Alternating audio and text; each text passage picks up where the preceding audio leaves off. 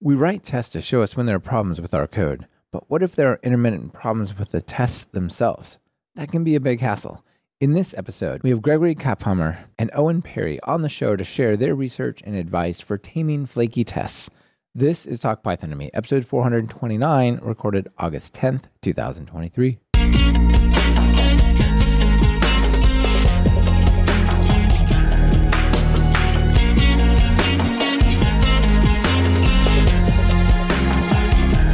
Welcome to Talk Python to Me, a weekly podcast on Python. This is your host, Michael Kennedy. Follow me on Mastodon, where I'm at mkennedy, and follow the podcast using @TalkPython, both on bostodon.org. Be careful with impersonating accounts on other instances. There are many.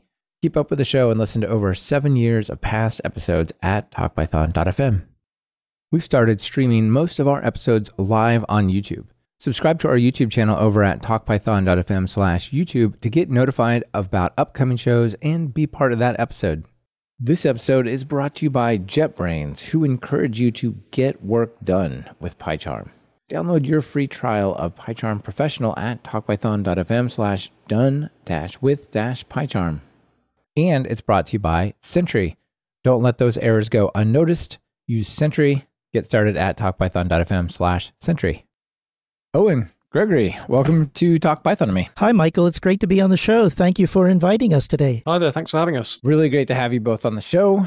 It's going to be a bit of a flaky episode, though, wouldn't you say? It's definitely going to be flaky. Very flaky. Looking forward to talking about flaky tests and what we can do about them. It's one of these realities of writing lots of unit tests for real-world systems, right? They end up in weird places. So for better or for worse, I've implemented a lot of programs in Python, and many of them have test suites with flaky test cases inside of them. So I have to confess to everyone, I myself have written programs with many flaky tests. As have I.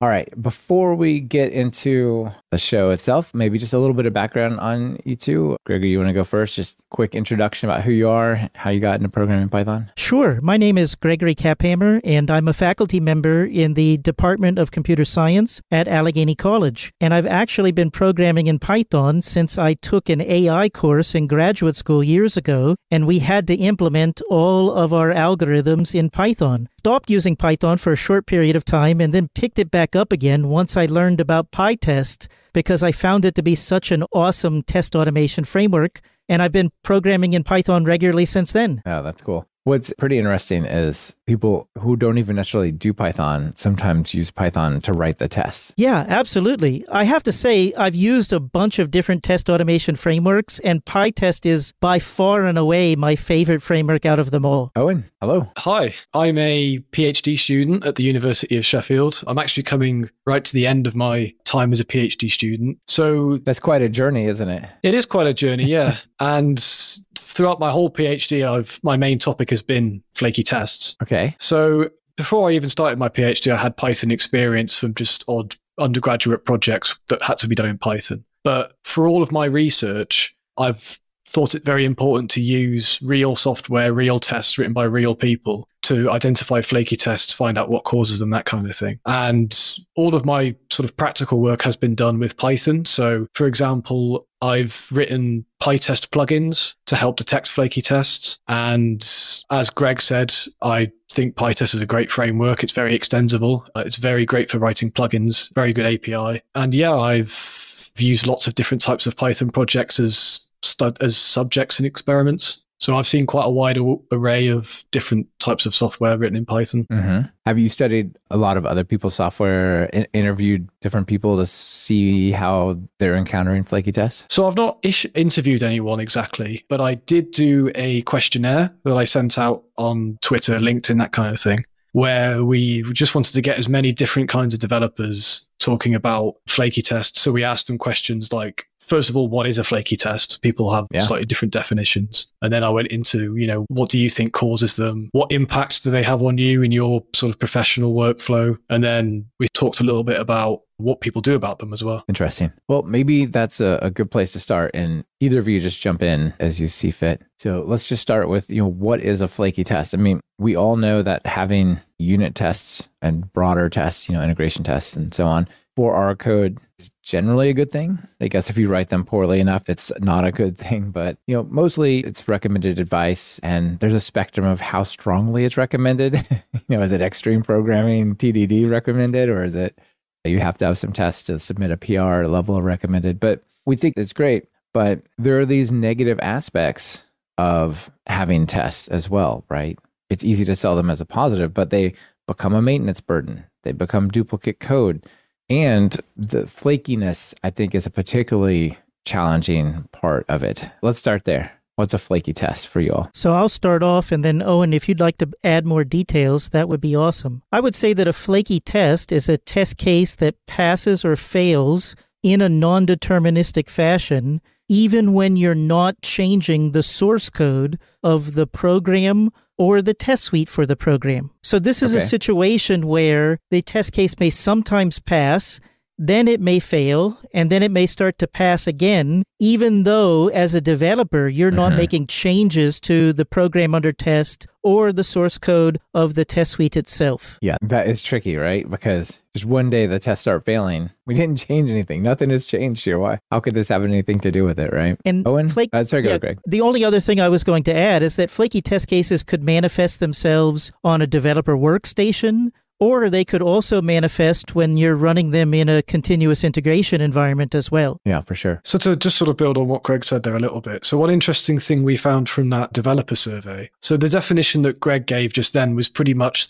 the definition we proposed to the respondents to the survey. And then we asked them, do you agree? If not, what's your definition? Most people agreed, but some people said, well, it doesn't just depend on the source code of the program and the code of the test, but also the execution environment. So you can have, you can take one piece of software and its associated test suite, run it on one computer, it passes, run it on another system, and then for whatever reason, it doesn't. So nothing's changed at all except for the execution environment. And that's quite prevalent when you're talking about CI, because most of the time these are running on cloud machines, which may not be all exactly the same in spec.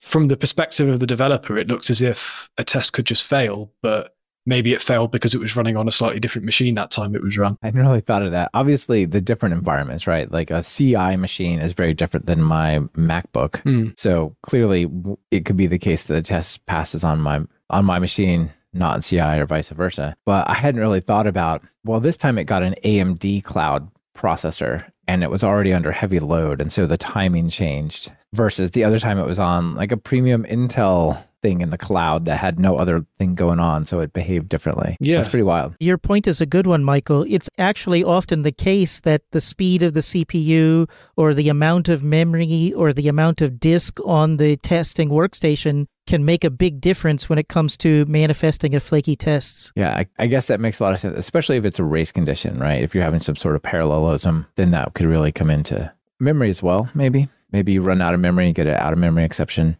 So when we're talking about flaky tests, one thing that came to mind for me, and I want to bring it up at the start here because I'm wondering if this classifies as flaky for you, if this is some other kind of not great test, has to do with science.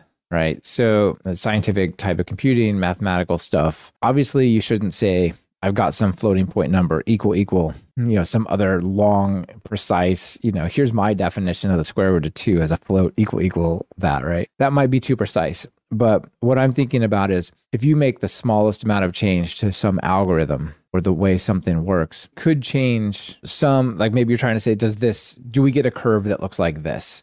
Or do we match some kind of criteria on, statistics? It could change just a little bit, but the way that you're testing for it to be a match, it changes enough in that regard, even though effectively it kind of means the same thing. You know what I'm asking? Does that count as a flaky test for you? So what you're talking about is a very specific category of flaky test. So I would call that a flaky test. So when you're dealing with programs like, for example, various machine learning packages that are very common in Python, right. You'll see a lot of test cases that will say assert X is equal to this within a certain tolerance range or something, or is approximately equal to something. With these kinds of tests, they are kind of inherently flaky. There is a trade-off between how strong you want the test to be, so i.e. how narrow you want that acceptable band to be, versus how flaky you want it to be. Sorry, how flaky you don't want it to be. So the stronger you make the test, the more flaky it's likely to be because that band is narrower. But if you just increase that tolerance, then yeah, it won't be as flaky anymore, but then maybe it won't catch as many bugs anymore because it's too relaxed of a test. Sure. And unfortunately, if you're going to reduce a test case to either a pass or a fail, which is something that we have to do, there's no real way around that. There has been done work where people have sort of tried to calculate, there we go. It's on a motion sensor. Gotta wave at the lights. It's going dark for you, yes. Well, I was like, yeah, so there is work people have done where they try to calculate sort of what is the best sort of tolerance threshold in test cases, but there's no kind of silver bullet solution for that kind of flakiness. Yeah, it's tricky, isn't it? Yeah. Radvan out in the audience has an interesting one that maybe probably lands a little more into the realm directly of the kind of stuff that you're talking about. Says, at one of my jobs, we were testing chained celery tasks that become flaky sometimes. Since one celery task fails for some reason, the chain task could fail as well. Like that, those kind of external systems are probably at the heart of a lot of this, right? Yeah, I think it is often at the heart of it. And whether you're using celery or some other work processing queue, or alternatively, if you're interacting with a document database or a relational database, in all of those occasions, when you interact with some storage or processing system in your environment, you may not have control over that part of your environment. And then once again, that's another way in which flakiness can creep into the testing process. Right. And you maybe don't care about how the celery server is doing, but at the same time, you haven't mocked that part out. You need to somehow, or you're doing an end-to-end test or something, and it becomes part of the reliability of your system. Even though maybe that's like a Q&A celery server, not the production server, right? Yeah, and in fact, you brought up another really good point when it comes to mocking. There are many circumstances in which I've had to use one of the various mocking features that Python provides in order to stand up my own version of an external service. However, that is a trade-off, like Owen mentioned previously, because now my test case may be less flaky, and yet it's also less realistic, and so therefore may not be able to catch certain types of bugs. So now we've seen another example of the trade-off associated with making a test less flaky, but perhaps also making it less realistic. Yeah, I'm starting to get a sense that there's probably a precision versus stability trade-off that's always at play here. Yeah, obviously in the extreme end of the spectrum, you can make any test non-flaky by just deleting it, right? But put an ignore attribute on it. Exactly. So you've got to be careful that you're not optimizing your tests just for passing, which if you're trying to get a PR through, then that is something that is a trap you might fall into. Yeah, absolutely. So you talked about that survey a little bit before. Maybe you want to talk about some more of the things you learned from there. Like what were some of the responses there? So we got some really interesting ones, actually. If you want to find the paper yourself, or if anyone's listening wants to find the paper, if you just Google surveying the developer experience of flaky tests, you should be able to find it. As I said, we also asked developers what they thought were the most common causes of flaky tests. And the cause that got the most votes was setup and teardown. So what I mean by that is flakiness being caused by a test case that either doesn't fully set up its executing environment, alternatively doesn't clean up after itself. And if it doesn't clean up after itself correctly, it could leave some global state behind that could then impact a later test case that's executed, if that makes sense. Yeah, absolutely. The cleanup one is especially tricky, right? We kind of know about setup because you're like, oh, well, we have to do this in order for this file to exist or whatever. Teardown part, that becomes really tricky because it could have knock-on effects for tests that either pass and they shouldn't, or don't pass because it didn't start fresh, right? This portion of Talk Python to Me is brought to you by JetBrains and PyCharm. Are you a data scientist or a web developer looking to take your projects to the next level? Well, I have the perfect tool for you, PyCharm. PyCharm is a powerful integrated development environment that empowers developers and data scientists like us to write clean and efficient code with ease. Whether you're analyzing complex data sets or building dynamic web applications, PyCharm has got you covered. With its intuitive interface and robust features, you can boost your productivity and bring your ideas to life faster than ever before. For data scientists, PyCharm offers seamless integration with popular libraries like NumPy, Pandas, and Matplotlib. You can explore, visualize, and manipulate data effortlessly, unlocking valuable insights with just a few lines of code. And for us web developers, PyCharm provides a rich set of tools to streamline your workflow. From intelligent code completion to advanced debugging capabilities, PyCharm helps you write clean, scalable code that powers stunning web applications. Plus, PyCharm's support for popular frameworks like Django, FastAPI, and React make it a breeze to build and deploy your web projects. It's time to say goodbye to tedious configuration and hello to rapid development. But wait, there's more. With PyCharm, you get even more advanced features like remote development, database integration, and version control, ensuring your projects stay organized and secure. So whether you're diving into data science or shaping the future of the web, PyCharm is your go-to tool. Join me and try PyCharm today. Just visit talkpython.fm/done-with-PyCharm, links in your show notes, and experience the power of PyCharm firsthand for 3 months free. PyCharm, it's how I get work done. Well, this kind of leads us into a whole other type of flaky test called a test order dependent test. Okay. When you have a test case that doesn't clean up after itself properly, then that can potentially mean that later tests that perhaps are targeting similar parts of the program where there might be some state involved, they might fail when they should pass, or alternatively pass when they should fail, just because the assumptions that were there when the developer wrote that test aren't being met anymore because something's changed by another test.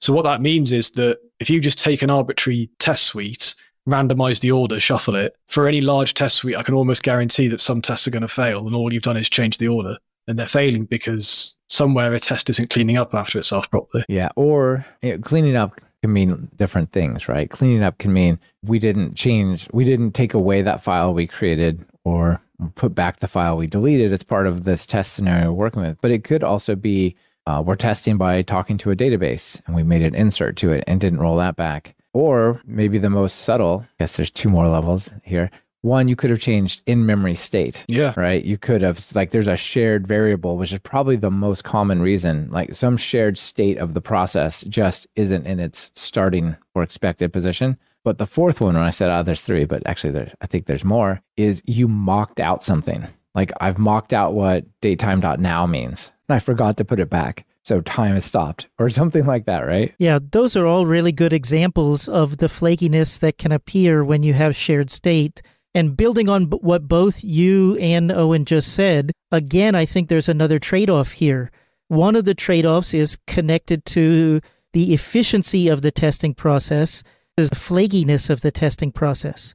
So if you do a really good job at clearing out state from your database or resetting state in the memory of your process, that may take a longer time, but potentially reduce the amount of flakiness that manifests in your tests. And then additionally, it's worth noting that when you have test suites with really good setup and really good teardown and cleaning mechanisms, those are also more time consuming for us to write as developers, which may mean we're spending a lot of time investing in our test suite and perhaps slightly less time actually adding new features to our program. And so there's trade-offs both in terms of developer productivity and the efficiency of the testing process. Those both matter. And which one matters more to you probably depends on your situation, right? If you're a small team and you need to move quick, the developer overhead is probably a serious hassle. But if you're a large team and you have 100,000 tests and you want to get answers today, not tomorrow from your test suite, the speed of execution probably matters more at that point. Yeah, I think that's absolutely the case.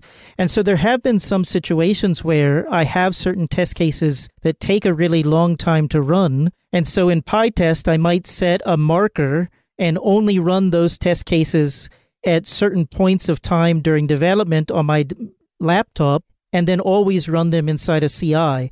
And the nice thing about removing those long-running test cases is that it can make the testing process faster, and I don't have to do my rigorous cleaning approach except when I am running them in CI. Yeah, that's an interesting idea. Maybe giving them tags and coming up with a category of speed. I mean, I know I've heard of people doing slow, like marking a test as slow, a set of tests as slow. Maybe that's not fine-grained enough. Maybe doing something like fast, less than a second, less than 5 seconds, less than 10 seconds. Say, I'm willing to run all the ones that run in 3 seconds or less, but not more than that.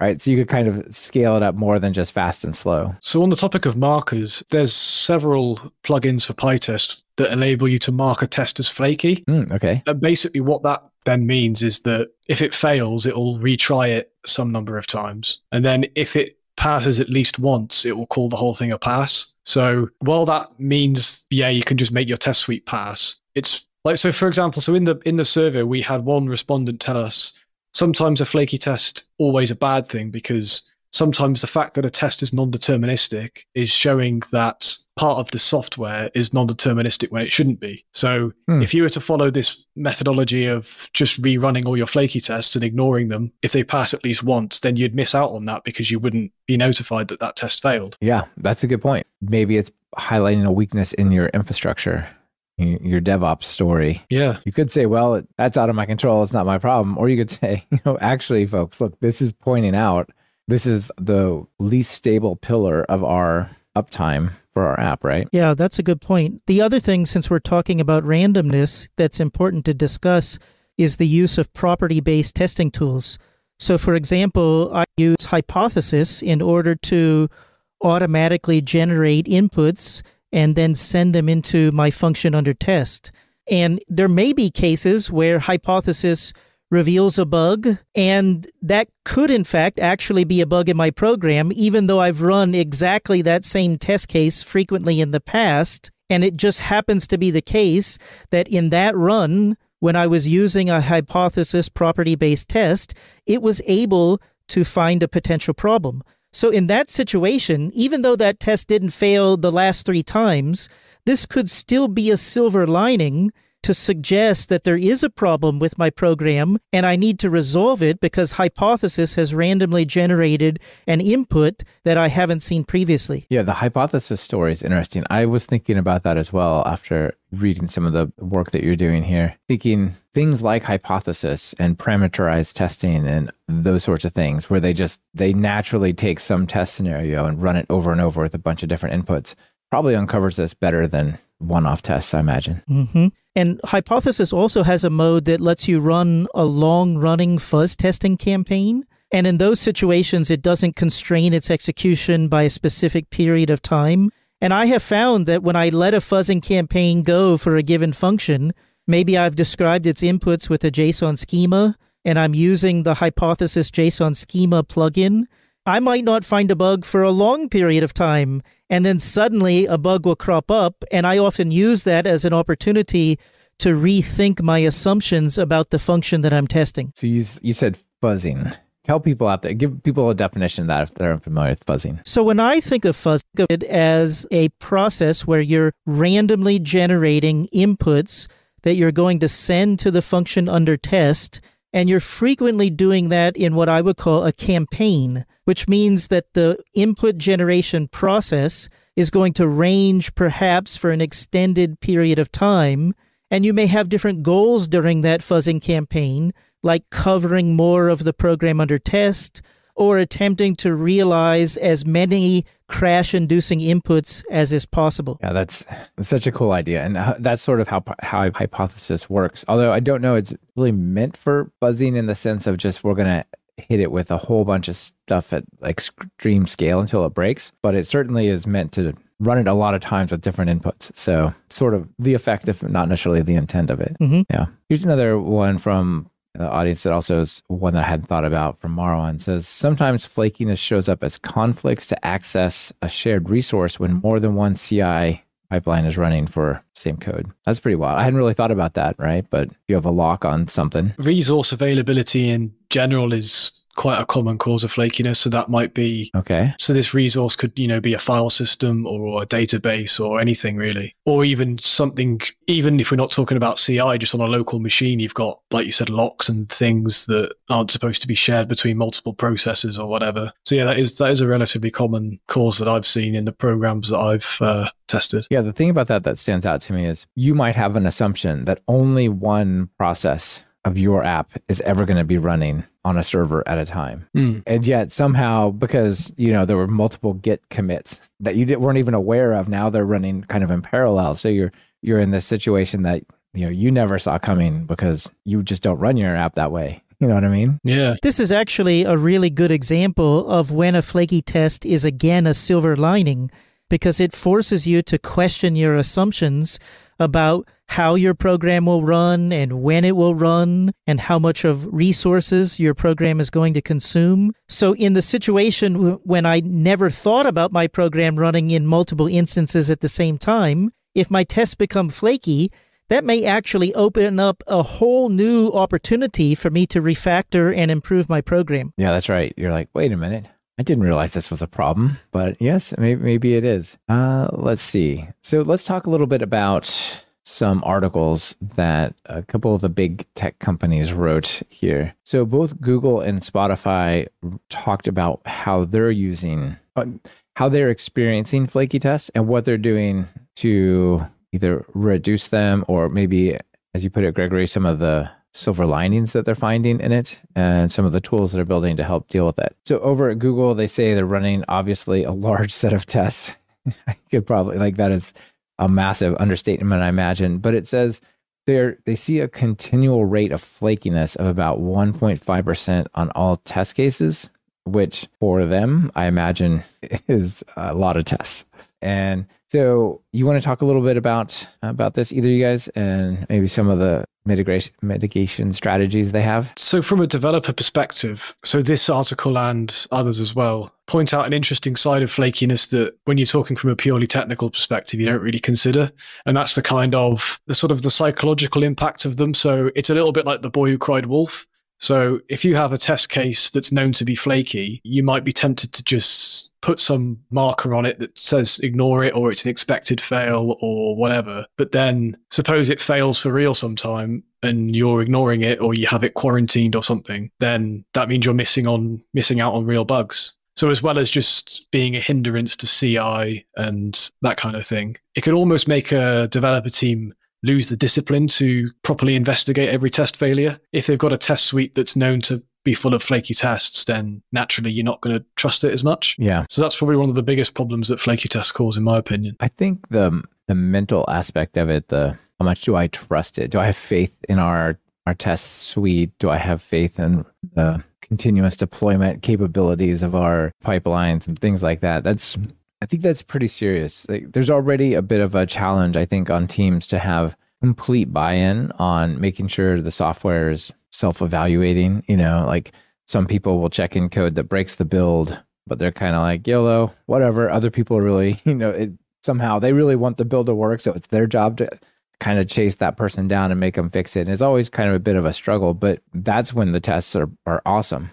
Right. It just changes to the code, makes it sort of adds these breaking builds. But if the code is flaky, all of a sudden you could start to see CI as an annoyance because it tells you something's wrong. You're like, I know nothing's wrong. It's just, it'll go away. Yeah. So maybe speak to the psychological bit of how flakiness can maybe degrade people's caring about tests at all. I would say that overall, developers have the risk of losing a confidence in two types of correctness. First of all, flaky test cases may cause developers to begin to mistrust and lose confidence in the test suite. Mm-hmm. Then they also may lose confidence in the overall correctness of their program, and then may cause them to stop running test cases, which then reduces test quality and maybe even also reduces the quality of the program under test as well.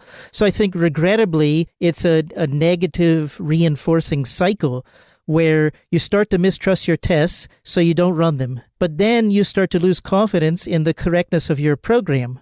And now you're not sure what to do because tests are failing for spurious reasons. You disable them, but then as Owen mentioned previously, you lose the opportunity to get the feedback from those tests. It goes both ways, right? You don't feel like if it says it's broken, it provides you much value because it might report broken even though it's working. But on the flip side, if you were doing, continuous deployment, and by that I mean I check into a branch, that branch notices the change, automatically it rolls out the new version, right? Maybe you merge over to a production branch and it takes off. The gate to making that not go to production is the CI system that's going to say whether or not the tests pass. If the tests pass and, maybe they shouldn't have because, you got this flakiness, well, that's also not good. That's a situation when you could have just deployed software that wasn't working.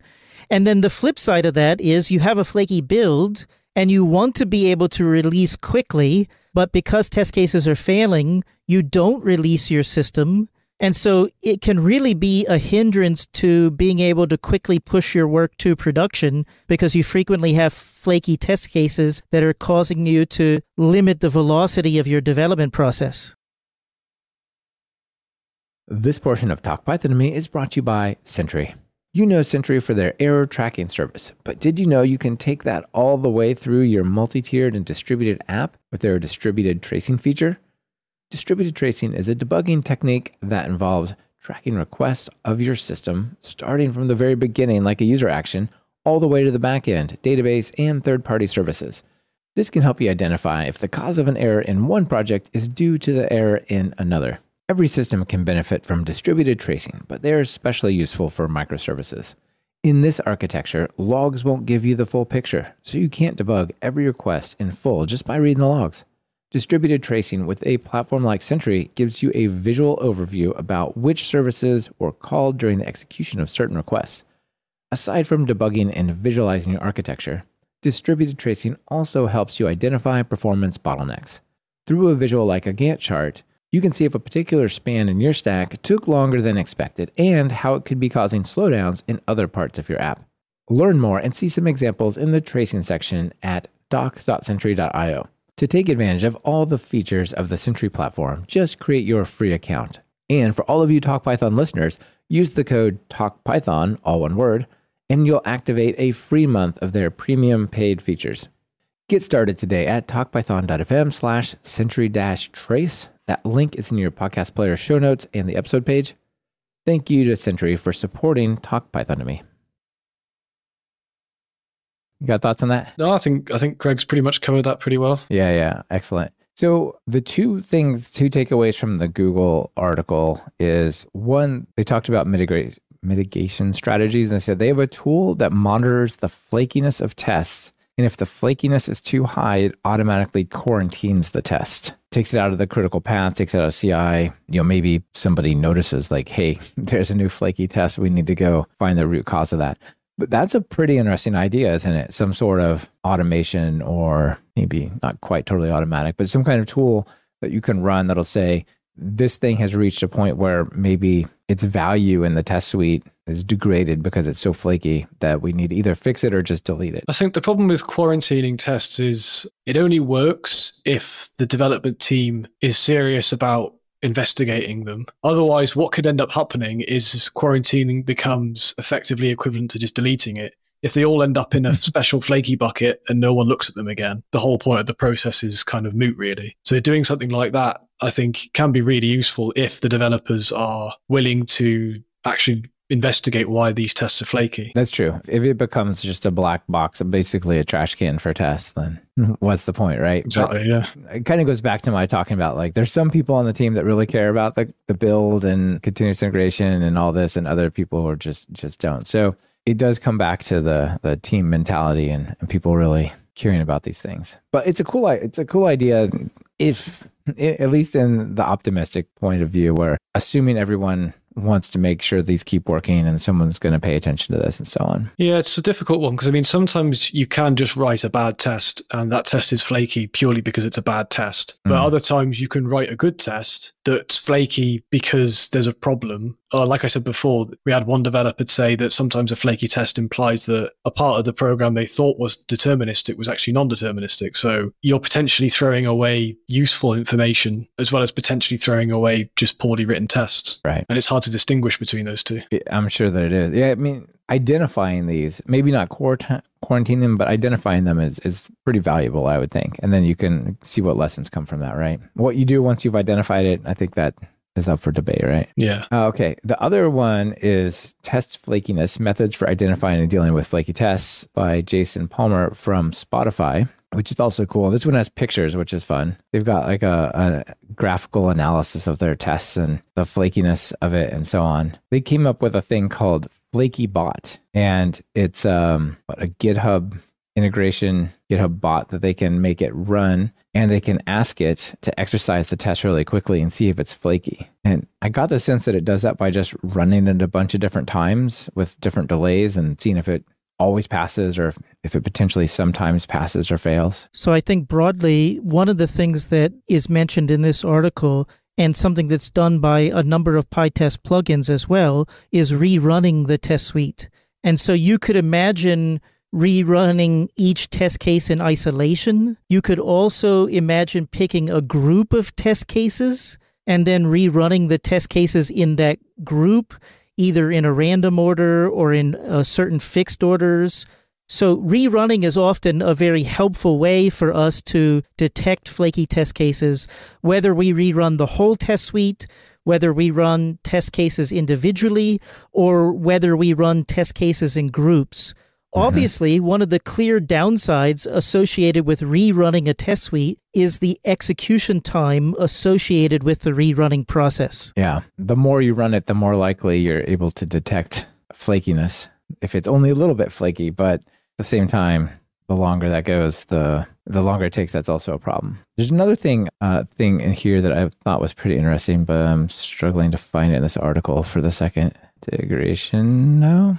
I thought, end to end maybe. So in the Spotify article, they say that in their assessment, that end-to-end tests are flaky by nature, write fewer of them. So I get the sense, I don't know, I get the sense maybe you all sort of feel this way as well, but I don't necessarily agree with that. I think end-to-end tests, if they are flaky, that's telling you something about your program. It might not be really precisely narrowing in on it, but it's telling you something about your program if you can write end-to-end tests that are flaky. What do you think? I think with end-to-end tests, I mean, sort of saying they're flaky by nature may be a little strong, but they're certainly more susceptible to flakiness purely because there's a hell of a lot more going on. So I think when we talk about this sort of flakiness and sort of precision trade-off, I think with end-to-end tests, you should be a little bit more forgiving with flakiness purely because there's more going on. Yeah. So like for example, for a unit test, you shouldn't really accept any flakiness because that's a very focused test case. So yeah, those are my thoughts on that. Okay. I would agree with what Owen said. I still think there is quite a bit of value end-to-end or integration testing because from my perspective, it's increasing the realism of the testing process. So I still write end-to-end test cases if I'm building a web API or even if I'm building an application. But I think I have to be willing to tolerate a little bit more flakiness and perhaps even be creative with the various strategies that I adopt when I do rerunning. Maybe I need to run some of my integration tests with really good setup and teardown to avoid pollution between test cases. Or maybe certain integration test cases have to be run completely in isolation and they can't be run while any other part of the program is being used. So in those cases, maybe my integration tests are run less frequently, but I still keep them as a part of my PyTest test suite. Yeah, interesting, both of you. For me, one of the things I do that I think is really valuable is over at TalkPython, we have the courses and the web app that serves up the courses and lets people buy them and all that sort of stuff. It's like 20,000 lines of Python, maybe more these days. I haven't measured it for a long time, but it's, a non-trivial amount.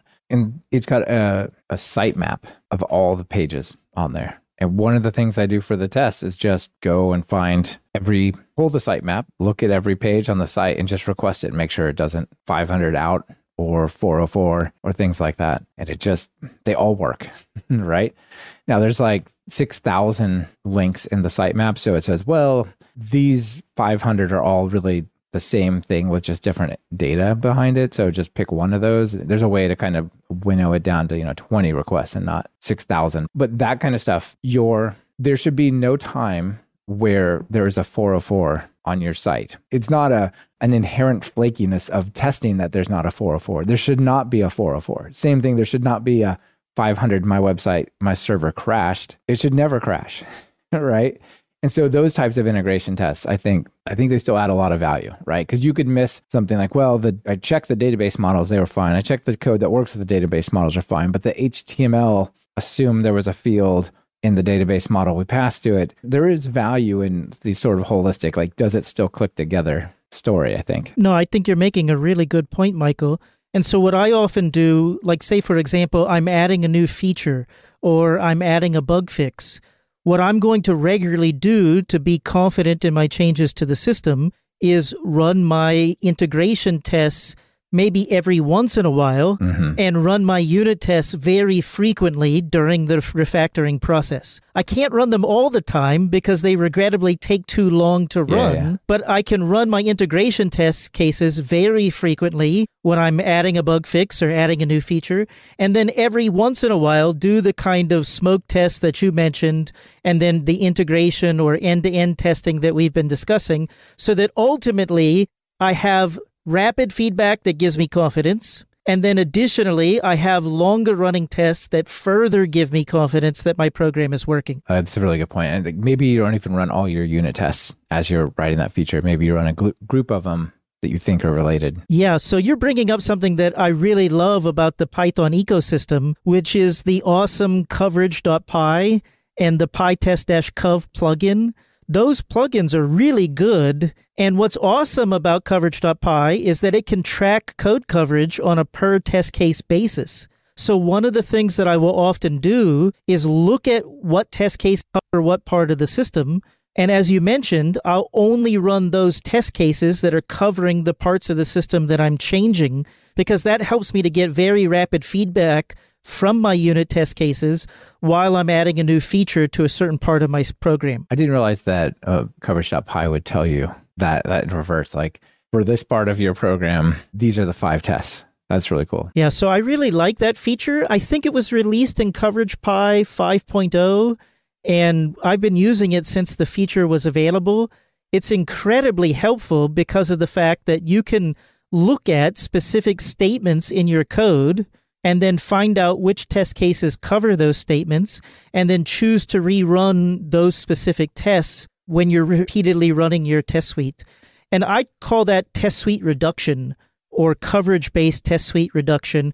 And having what coverage.py calls the context of coverage is, in my experience, very, very helpful. Yeah, the bigger your test suite is, the more helpful it is, right? Absolutely. Oh, and did you find that a lot of people were using those kinds of tools to sort of limit the amount of tests they got to run? With the sort of programs I was working with, for the purposes of my experiments, I was running the whole test suite in its entirety multiple times to find flaky tests, but I did see evidence of that kind of thing being set up. So I think it is fairly well adopted. Once again, it's a lot more relevant to very large projects as opposed to small projects where if it only takes you 10 seconds to run the whole test suite, obviously there's not a lot of point in doing. Just let it run. Yeah. But when you've got, I've dealt with test suites that take best part of 6 hours to run end to end. So having some kind of test selection, test reduction there is essential, really. In the winter, it's nice because then your computer can spend 6 hours heating the room. It puts a little less stress on the house heater or office heater. No, seriously, what do you think about the systems like the IDEs that have either extensions or built right in, where they just constantly run the tests as you make changes? They just notice the files have changed, so we're rerunning the tests. So I don't use that in an IDE, but I do have something like that set up that runs in a terminal window. And I found continuous testing to be quite helpful. It's really helpful in cases where maybe I forget to run my test suite while I'm refactoring my program, and it can give me immediate feedback. To go back to a comment that I made previously, you can also use different PyTest plugins or use something like Hypothesis so that you can run your test suite with random inputs on a regular basis. And I have found that's another good way for me to be able to, without having to think too hard, find potential bugs in the functions that I'm testing. Okay, interesting. Let's talk about some of the tools. So you all highlighted a couple of tools that people can use to help find flaky tests. So over at Datadog, they've got one for flaky test management. Want to tell people about that? So many of the tools that are provided by companies like Datadog are offering you a type of dashboard that will help you to better understand the characteristics of your test suite. So you can see what are the test cases that tend to be the most flaky. I think oftentimes it's hard for us to get a big picture view of our test suite and to understand what is and is not flaky. And so therefore, having a Flaky test management dashboard like Datadog provides can often give me the observability or the visibility that I might miss otherwise. That's super cool. And let's see, I don't know, that's not the one I want to pull up. Also at Cypress has Flaky test management. This is a really interesting approach because I normally use Cypress when I'm testing websites. And in my experience, when What is Cypress? I'm not familiar with that. Maybe people aren't as well. Give us a quick intro first. Sure, I'd love to do so. So Cypress is a tool that helps you to do testing of your web user interfaces. So if you have a web application and you want to be able to test the input to a form, or you want to be able to test certain workflows through your web application, you can use Cypress and you write your test cases. Essentially, it's as if Cypress is running its own Chrome, and it can control your test suite. It can run your test cases. When things fail, it can actually give you snapshots of what failed. It can tell you about the browser version that it was using, or maybe the mobile-ready viewport that it was currently running it at. Yeah. And again, the nice thing about things like what Cypress provides is that it can give you some kind of Flaky test case analytics, which can show you which are failing and which are passing.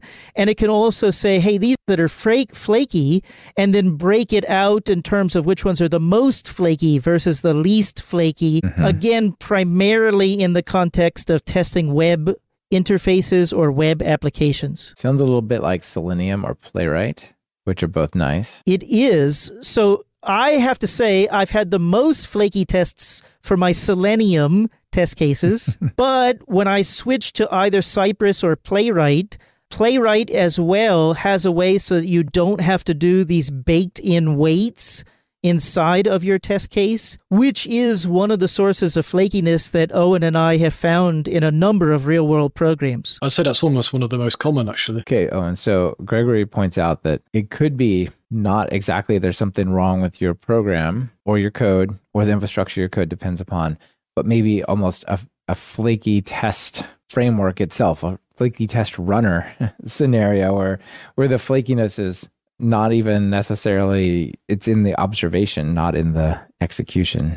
That's pretty interesting. Well, the classic formula for something like that is a test case that says, launch something asynchronously, wait 1 second, check something. Mm-hmm. Yeah, you might think that 1 second is enough. If there's a time when, for whatever reason, there's some background work going on, or it takes a little longer than that, then all of a sudden it needed 1.5 seconds. Then you have a flaky test. Yeah. Yeah, for sure. Any of those things where you have to start something and then wait for something to happen remotely, that's got to be pretty sketchy. The usual approach is to sort of have an explicit wait. So you'll sort of say, I'm actually going to wait until this is completed, whatever that means. But then you run into a situation where, well, what if for whatever reason this asynchronous thing you're interacting with has timed out or frozen? Then you're going to end up with a test that's waiting forever. So you have to have some kind of upper limit to how long you'll wait for. Otherwise, you may wait forever. Yeah. This test case is real slow. So once again, there's no kind of silver bullet solution, really. It's just trade-offs again. Yeah. What do you all think about things like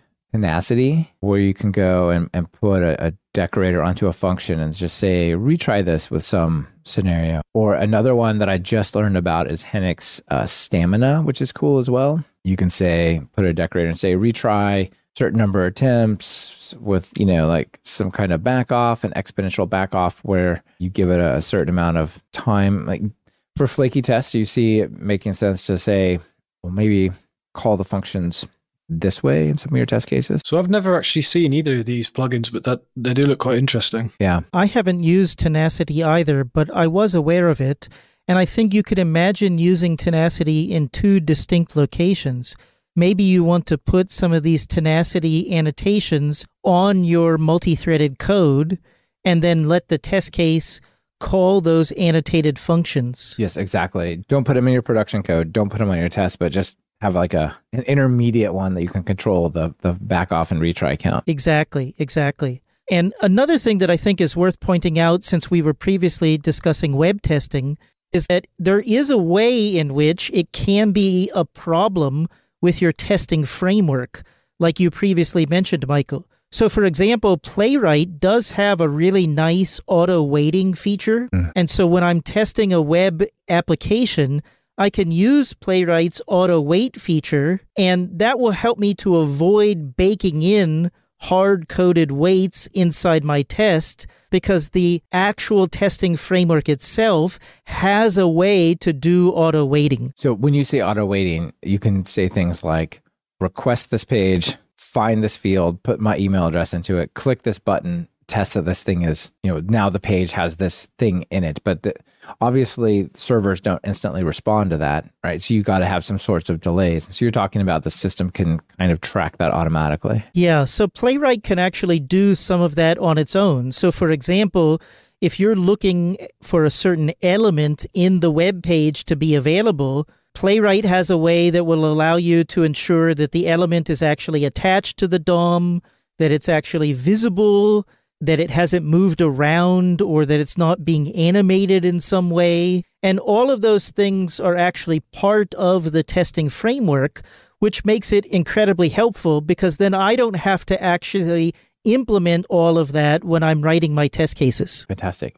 We're getting a little short on time here. I wanted to round it out with a little bit of a survey, if I find the right thing, of some, you all mentioned some of the PyTest plugins that might be relevant here. So I'm pulling up Awesome PyTest, which I'll link to, which is an awesome list of PyTest things. But you've got things like in here, like PyTest randomly, which lets you randomly order tests and set a seed and those kinds of things, and a bunch of other stuff. You want to pull out some of these you maybe think are relevant, or see if they're at least in your list, the ones you like? So I've used randomly before. And like how I said earlier, this could be a great way of finding those tests that, not necessarily the ones that don't clean up after themselves properly, but it will certainly show you tests that are potentially impacted by other tests not cleaning up after themselves. So I think if you take almost any large test suite and apply randomly to it, the chances are you are probably going to see some failed tests that weren't failing before you shuffled the order. So I think that's quite an interesting plugin, and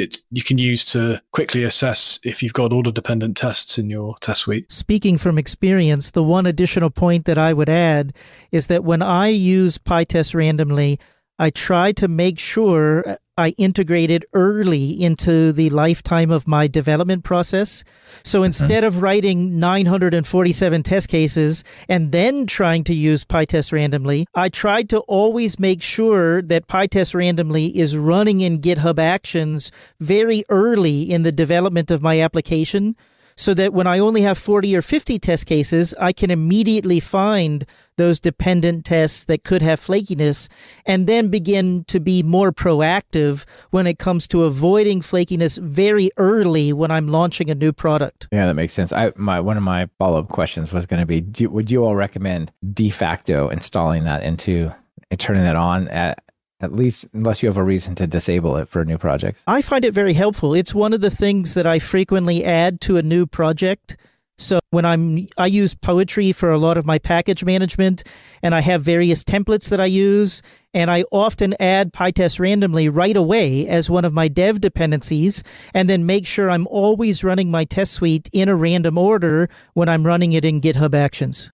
So I can't remember who I heard this off or where I read it exactly, but I have heard that at Google, there's other companies as well, running the tests in a random order is actually standard practice for the reason like Greg just said. So when you start on a new project, you're starting with this sort of shuffled order test running. And I suppose it's kind of like a technical debt then. You're kind of paying it off early rather than writing a bunch of tests and then having a big fixing effort when you realize there's a big problem with a whole bunch of them. I feel like it's a little similar to linting, and things that go through and tell you these are the recommended issues or issues we found we recommend fixing for your code. If you apply that retroactively, like rough or whatever, if you apply that to your project after it's huge, you'll get thousands of lines and nobody wants to spend the next 2 weeks fixing them. But if you just run that as you develop, you go, oh, there's 2 little things we got to fix. No big deal. See, it sounds similar to that effect. I agree. Yeah. Here's another one that's interesting. PyTest.socket to disable socket calls during tests. So you heard me talk about requesting every page on the sitemap. So I'm not necessarily suggesting that you would want to just do this in general, but one of the areas it seems to me that could be result in flakiness for a set of tests is like, I depend on an external system. Like, oh, I thought we were mocking out the database, but I'm actually talking to the database. Or, oh, I thought we were mocking out the API call, but we're talking to it. You could probably turn that on for a moment, see which test fails, and just go, well, these three were not supposed to be talking over the network, but somehow they fail when we don't let them talk to the network. So that might be worth looking into. What do you think about that? That's a good point. I haven't tried that tool, but the way that you've explained it makes it really clear that there would be a lot of utility to using it. Yeah. Let's see. There's probably a couple other ones in here. There was one right back here. It was called a PyTest picked. And I don't really know how I feel about this. I don't know if it's precise enough, but you were talking, Greg, about winnowing down the set of tests you were running using coverage. And this one says it runs tests related to changes detected by version control, just unstaged files. I feel like this is a really cool idea, but it does it in the wrong order. I feel like it's looking at just the test files that are not changed or that are not committed and rerunning those. But it should look at the code covered, the changes, unstaged production files, and then use code covers to figure out which tests need to be rerun. Right. It's really cool to use the idea of having the source control tell you what the changes are since your last commit. But then this is just applying it to the test files, I think. But if it could say, well, now we use coverage to figure out these tests, that would be awesome. Yeah. And I regret that I can't remember the name of it. There is a tool that does a type of test suite reduction as a PyTest plugin.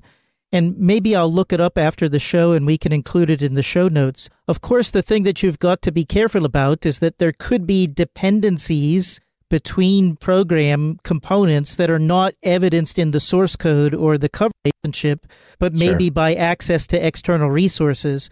And so in those cases, the selection process may not work as intended. Right. This thing changed something in the database. Some other part of the code read it, and that makes it crash. You didn't actually touch that code over there. Something like that. Yeah, absolutely. Yeah. Interesting. Maybe one more. I don't know too much about this, but Bill points out, says, I remember Anthony Sotili had worked on a tool to detect test pollution, which is a kind of related topic. And it says a test pollution is where a test fails due to the side effects of some other test in the suite. Yeah, that's pretty interesting. So maybe that's where something for people to look at. Have you heard of this? I haven't heard of this before, so I can't speak too much about it. I've not heard of this specific tool, but I've seen it done in Java as a Java project.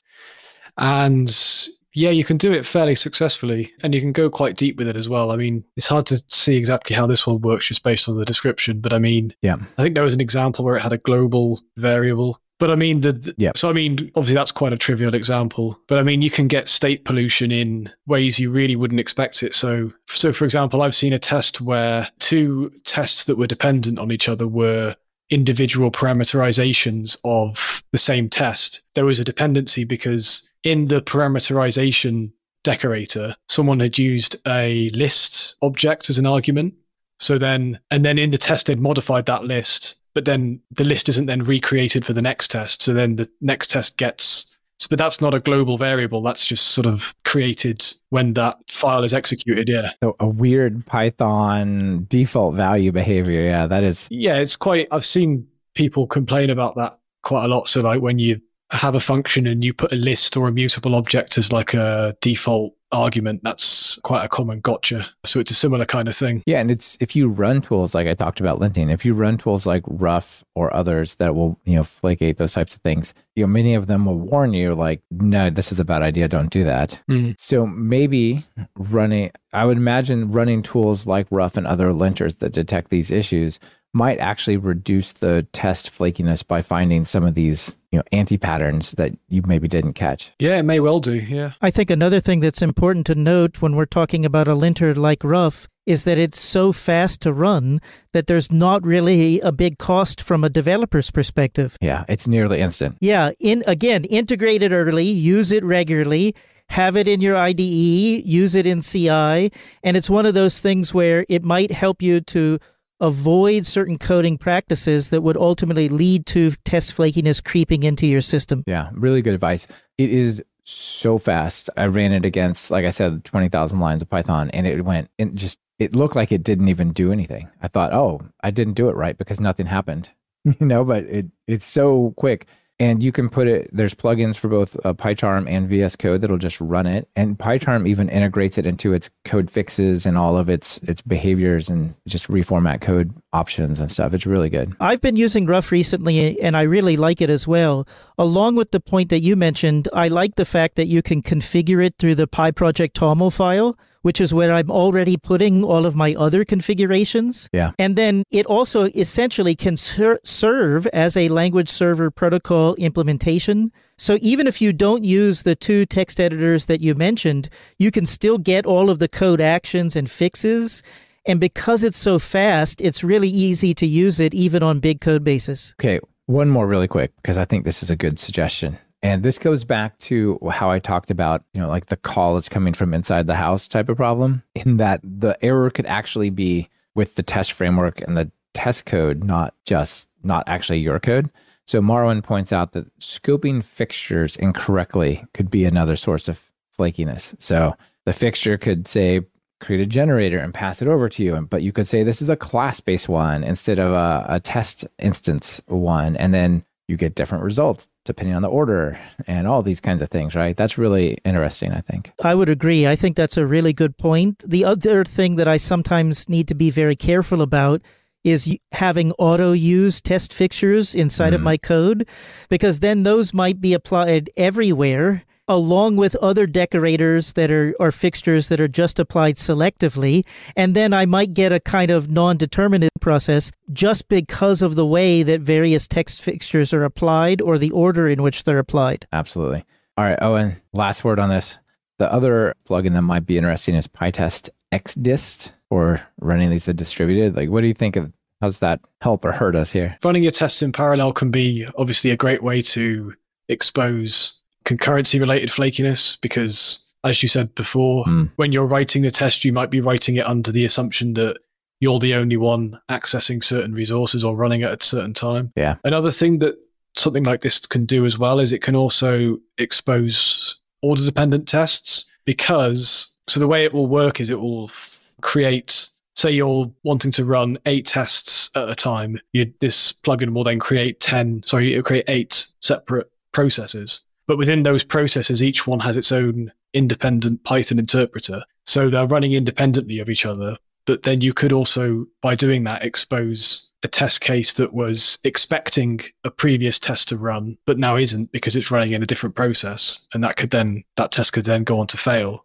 So that would then be another issue of inadequate setup from that test. Yeah. This is something I should probably be running more of as well. Like, why not? I have 10 cores on this computer. Why don't I just have my test run faster? It probably not 10 times faster, but it could do more than just running one thread in serial. You could do, yeah. But certainly running them in parallel would certainly pull up some of those ordering issues as well as resource contention issues. Yeah, so as well as providing a speed up, it's also great because it exposed some problems in your test suite as well. Absolutely. All right, guys. I think we're going to have to leave it there for the time we got. But excellent stuff. And there's a lot of detail here, isn't there, as you dig into it? Yeah, I think flaky tests are something that all of us as developers have encountered. We recognize that they limit us as developers, but also there's something that if we can automatically detect them or mitigate them in some way, we can remove that hassle from developers. So I think what we would like to do, both as researchers and developers, is allow people who write PyTest test suites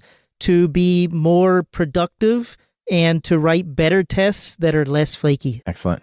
All right, before we wrap up the show, I'll just ask you one quick question I usually do at the end, and that is, you've got a flaky test-related project on PyPI, some library, some package you want to recommend to people, or it could be something other than flaky related, but something you want to recommend, some package you've come across lately. I was actually going to recommend something that's not connected to flaky test cases. Go for it. So a lot of the work that I do involves various types of processing of the abstract syntax tree of a Python program.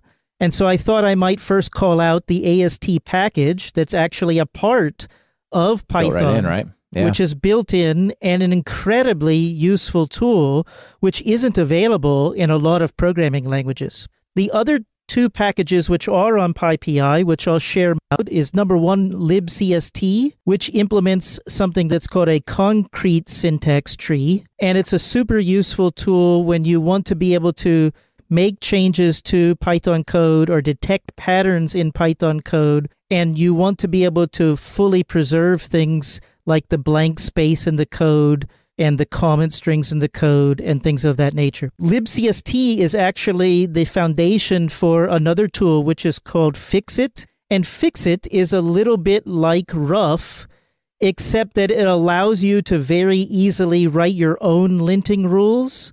And then finally, the last thing that I would share on this same theme, Michael, is that there's a really fun to use tool by someone who is a core member of the Django project, and it's called PyAST-grep. And it actually lets you write XPath expressions. Okay. And then you can use those XPath expressions to essentially query the abstract syntax tree of your Python program. Incredible. Okay. Looks like, I guess syntax trees are a little bit like XML, aren't they? Okay. And if anybody has to do work where they're building an automated refactoring tool, or they're building a new linting tool, or various types of program analysis tools, the packages that I've mentioned might be very helpful. Thank you. That was a bunch of good ones. Owen, you got anything you want to give a shout out to? Well, it's actually a bit spooky because I was also about to recommend libcst as well.